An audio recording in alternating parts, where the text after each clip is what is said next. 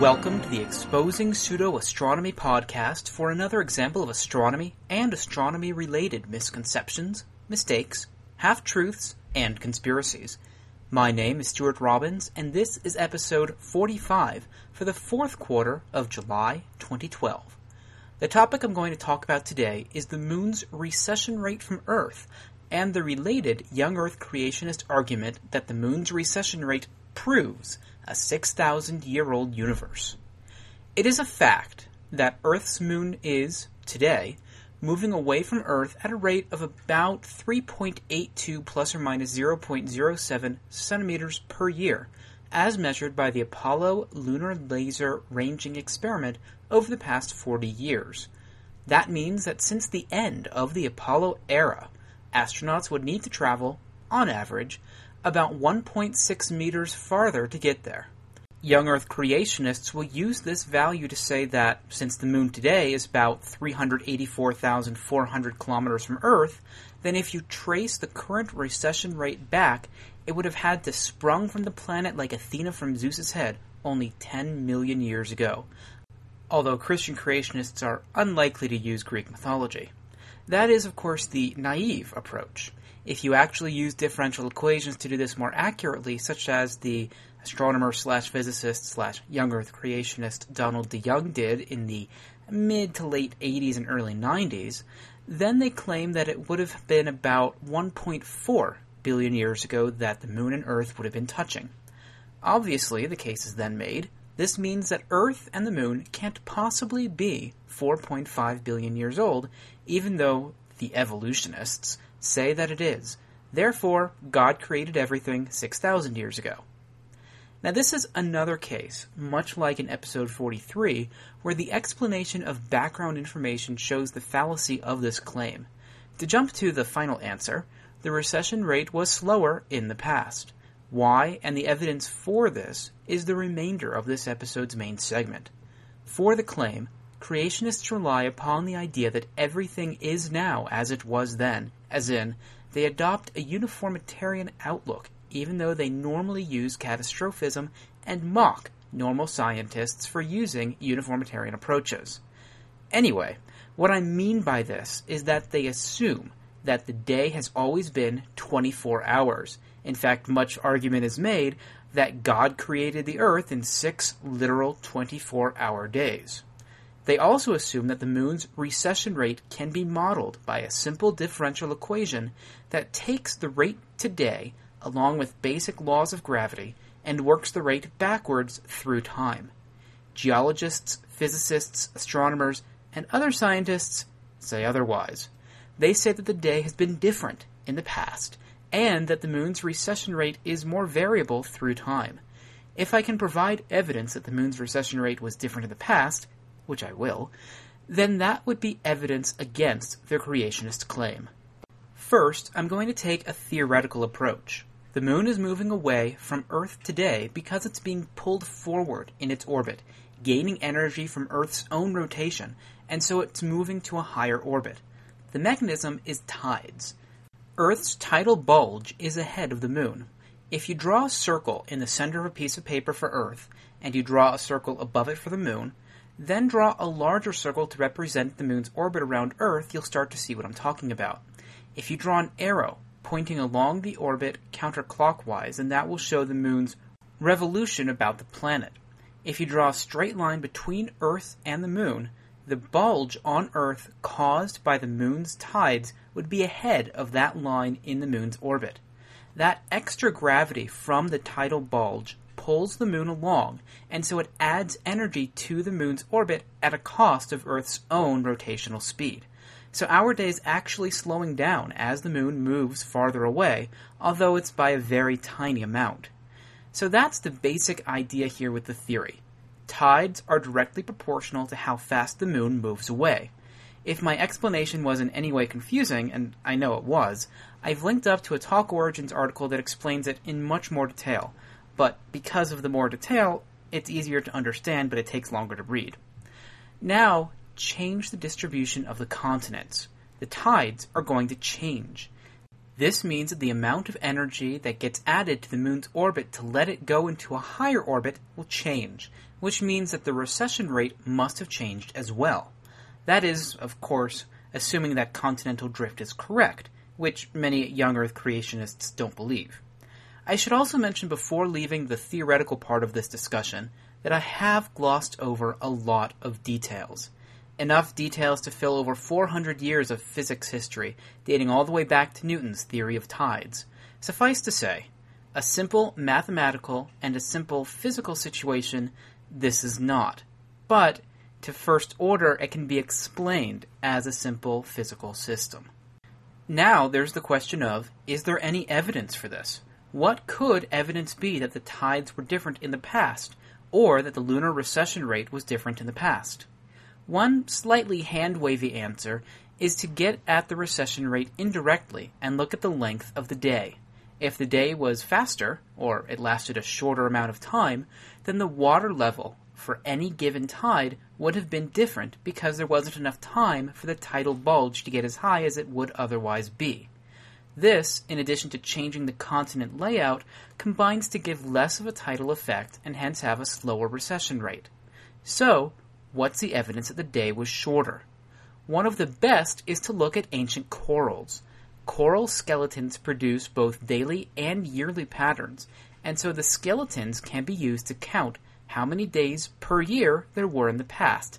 This is a pretty direct measurement, and work done in the 1970s shows that fossil corals from about 180 to 400 million years ago grew in years that had roughly 381 to 410 days. That's how many days there were per year, meaning that an individual day was faster, only around 22.5 hours long. Similarly, the growth of mollusks and stromatolites show the same results, as do sediment deposition patterns. All of these are measurements that we can make, and obviously have been made, to show how long the day used to be millions and hundreds of millions of years ago. If you take an average overall, then you can see that Earth's rotation has been slowing by roughly 2 seconds every 100,000 years, or about 2 milliseconds every century. Note that this is a nonlinear process, though, but it is an average for at least the last 650 million years. So Earth's rotation has been slowing, meaning that tidal bulges would have been smaller. The continents also have been rearranged, which results in different tides as well. Computer modeling shows that in previous arrangements such as Pangaea, which was a configuration around 300 million years ago, the tides would have been smaller.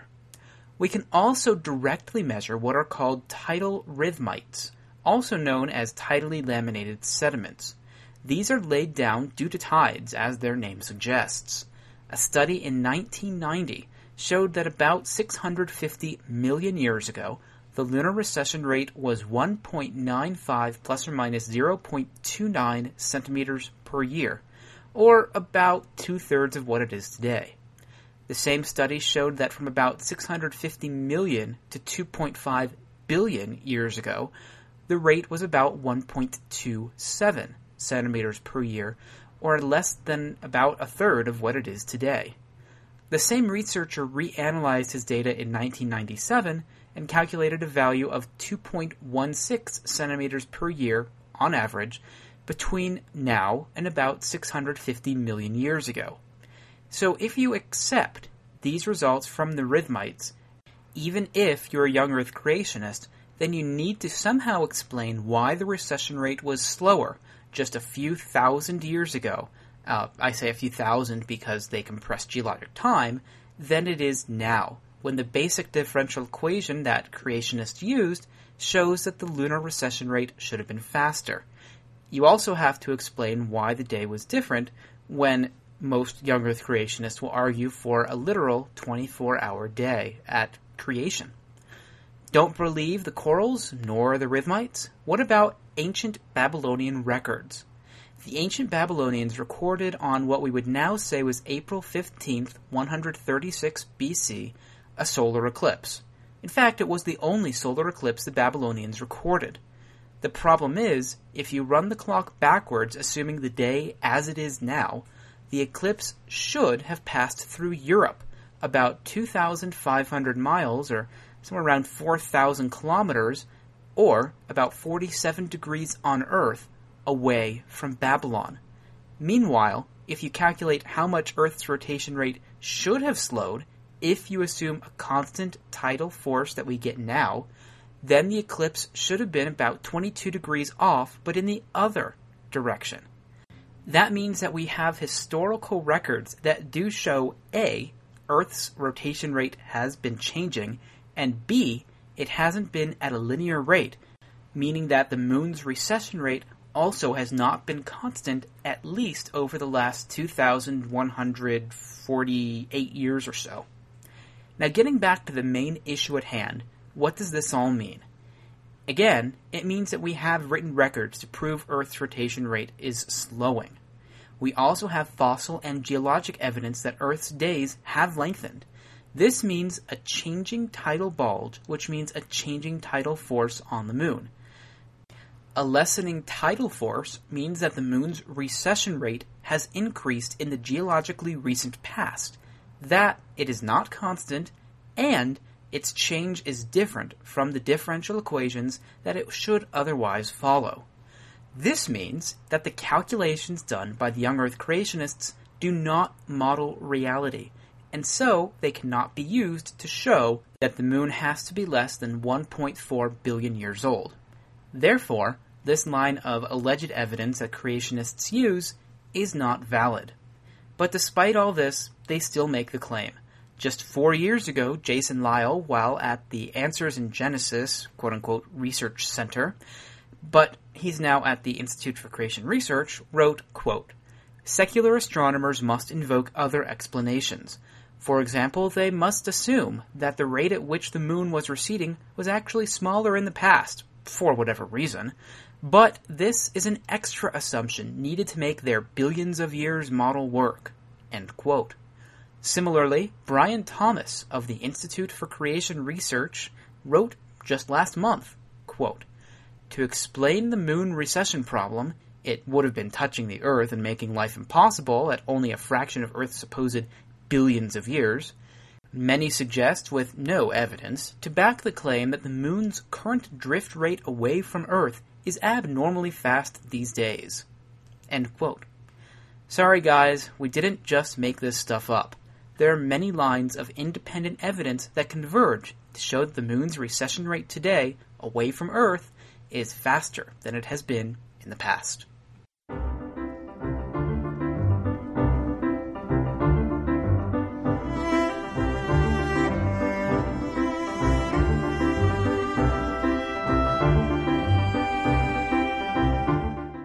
No new news for this episode, so we'll go straight to Q&A, where the question comes from Kwisatz Haderach, aka Phoebo, from the SGU message boards and apparently a Dune fan, who asks, "There is a bit of an old episode of QI that has been bothering me for years. In it, Stephen Fry claims that the Earth has a second moon, called Cruithne. A few years later, he claimed that there are actually like 8 or 11 or 13 or something similar moons.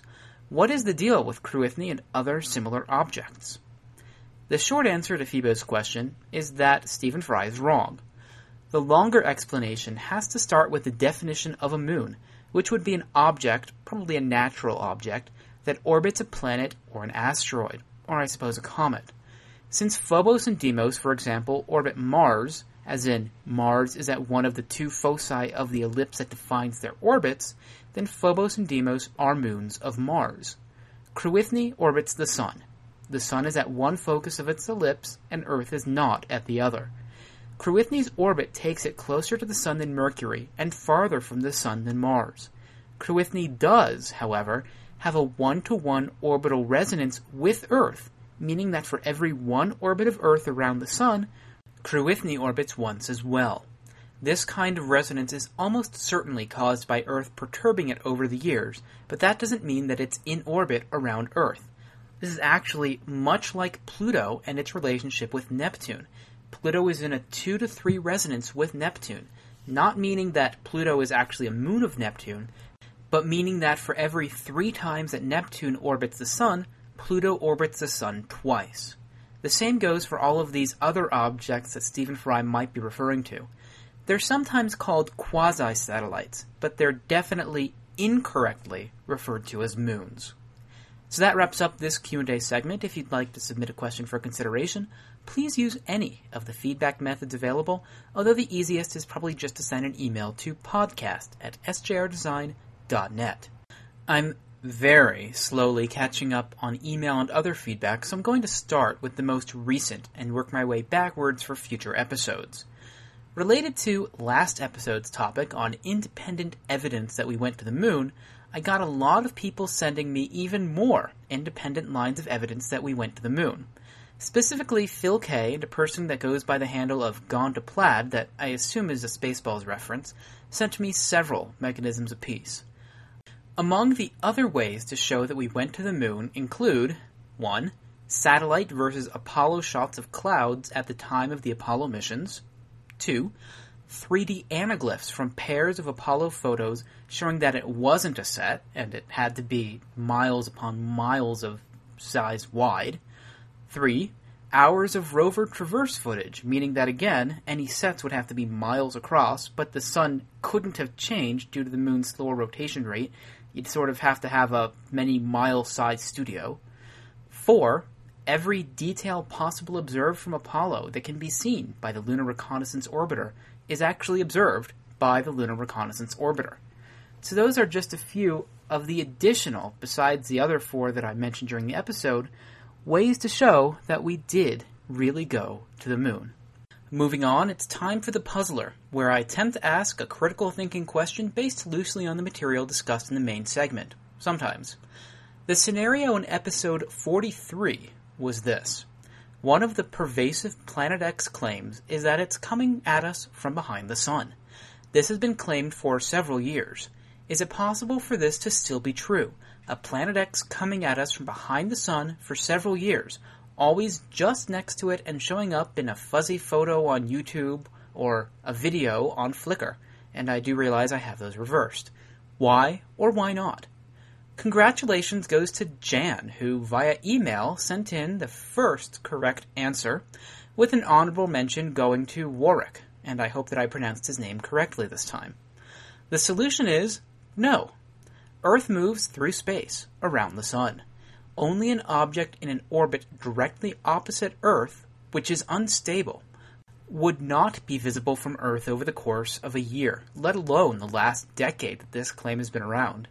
The orbital dynamics work such that if a Planet X just became visible when it was behind the sun, as seen from Earth, it would still be approaching the sun from the same direction, and Earth would eventually get around the sun and we'd see it, really much like a comet.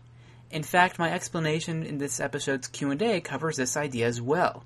If a Planet X were locked with Earth in a one-to-one resonance, so that one may naively think that it would always appear near the sun, it wouldn't. It would move, just like Carythne moves in Earth's sky.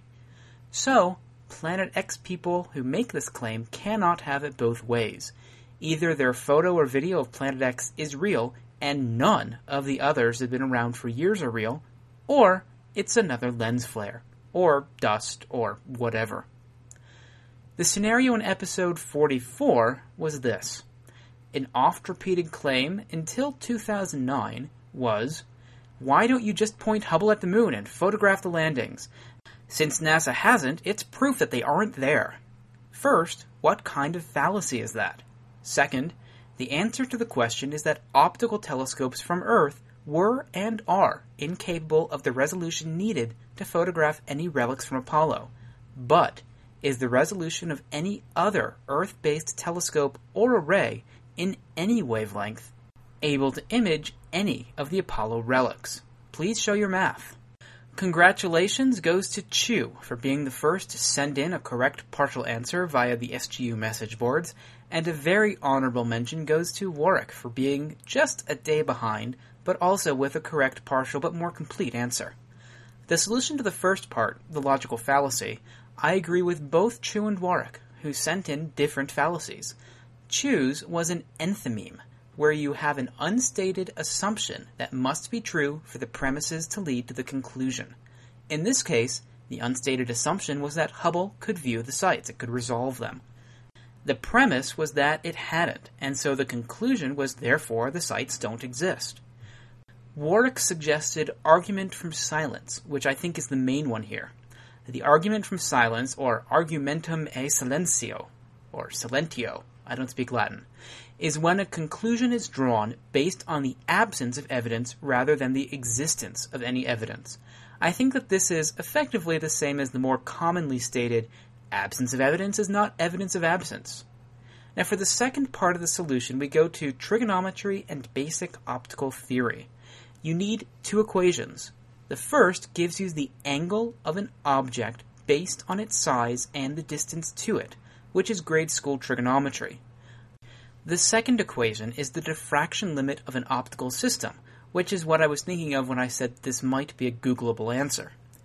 Both Chu and Warwick correctly calculated that in optical light, including the entire range of Hubble, which goes from near UV to near IR, the smallest object that Hubble could resolve is still several times larger than any size of the Apollo relics. Same goes for the largest optical telescopes on Earth, which I will re-emphasize the question was about Earth-based telescopes. What I was really going for with this puzzler, and what no one explicitly sent in except a bit for Warwick at the end, which is why I said that these were partial solutions, was to look at other telescopes on Earth that operate in other wavelengths of light to see what they could do. None of them can resolve Apollo, but I thought that it would be an interesting exercise. For example, the Very Large Array can get up to 36 kilometers in size, but it operates at radio bands, where the smallest wavelength would only let you resolve something about 200 meters across on the Moon. The James Webb Space Telescope, which hasn't actually been built and also wouldn't be on Earth, would have a mirror that's about 6.5 meters in diameter and operate at infrared wavelengths. It will only be able to resolve objects up to about 110 meters across. GALEX, an ultraviolet space telescope, has a mirror half a meter across, and again could only resolve features about 250 meters in size on the Moon. This also assumes that the relics, of course, would reflect light at these wavelengths, which they wouldn't really do in radio. A flag isn't really visible to radar, nor is it really visible to gamma rays. If we ignore that and talk about theory, if the two Keck telescopes on Mauna Kea could be operated as an interferometer, then they would easily be able to resolve the landing sites. Similarly, the very long baseline interferometry method of connecting numerous radio telescopes across the entire planet would also be able to image the Apollo sites if the Apollo sites actually reflected or emitted something special in radio waves, which they don't. So, the conclusion is no. Now, going back a few more episodes, Carl Maimer needed me to correct an omission and state that he was one of the people who sent in a fairly correct answer to the whole which would cause a bigger crater, comet, or asteroid puzzler that I asked about a month ago. Now, for this episode, there is no puzzler. The next episode, my anniversary episode, will be about the long-requested and long-awaited Immanuel Velikovsky. So if you have any ideas for a puzzler topic on him or his ideas, please send them in. By way of announcements, some of you may have noticed that for around 8 hours a day or two ago, a video showed up in the RSS feed only to have now disappeared, and now reappeared. The video is an expose that I created that looks into the latest claim by Richard C. Hoagland about a ziggurat that he supposedly discovered on the Moon, basically showing that he fell for an old hoax. The reason that it went down is that I decided that there were 3 major changes, major minor changes, that I wanted to make. If you downloaded it before about 12 a.m. GMT going into Wednesday, July 25th, then you should delete the old version and get the new version. First, I should mention that if you've seen my YouTube version of this video, already 4 small changes had been made between it and the one released to the podcast. First, I added a bit more typewriter text when Hoagland is talking at the beginning. Second, I fixed a stray frame during a transition. And third, I added a caption with the coordinates of the feature. Fourth, I added a shadow behind the text of the Disclosed TV link at the end, showing that this is at least from 2011. I'm releasing an even newer version to the podcast feed that has A few minor changes to the audio. First, I removed YouTube compression and replaced it with video compression. And second, I corrected what I said about shadows being pitch black. A third change that I added is the latest images by the Lunar Reconnaissance Orbiter craft showing the region in question. Why am I going into bloody detail about these changes rather than just saying, hey folks, a new bonus video has been put out showing Hoagland fooled by a bad Photoshop job? It's because I can just hear the conspiracy theorists now chomping at the bit saying that I changed the video because Big Astronomy or NASA or Big Gov or some such other big thing came down on me and made me do it. Well, no, that's not the case. It's because I made and released the video within the space of 4 hours and should never do that again. I need to sleep on it at least one night in order to contemplate the changes that I might want to make from the first version. Anyway, as my first video ever released related to this podcast, please send me feedback on it. I'm curious as to what you think worked, what didn't work, etc., and whether these may be worth doing in the future. Just these 4.5 or now 5.5 minutes took a long time to make, so I don't want to do it if you don't think it's worth it. A second, much quicker announcement is that I've finally added a tree of episode topics to the podcast website that offers an organized list of episodes by topic, such as everything creationism that I've done, or Hoagland, or Apollo. I've been meaning to do it for a while, I just never had the time. And finally, please don't believe any of the weird stories that might be circulating about me at TAM. Believe everything good, don't believe anything bad, or weird.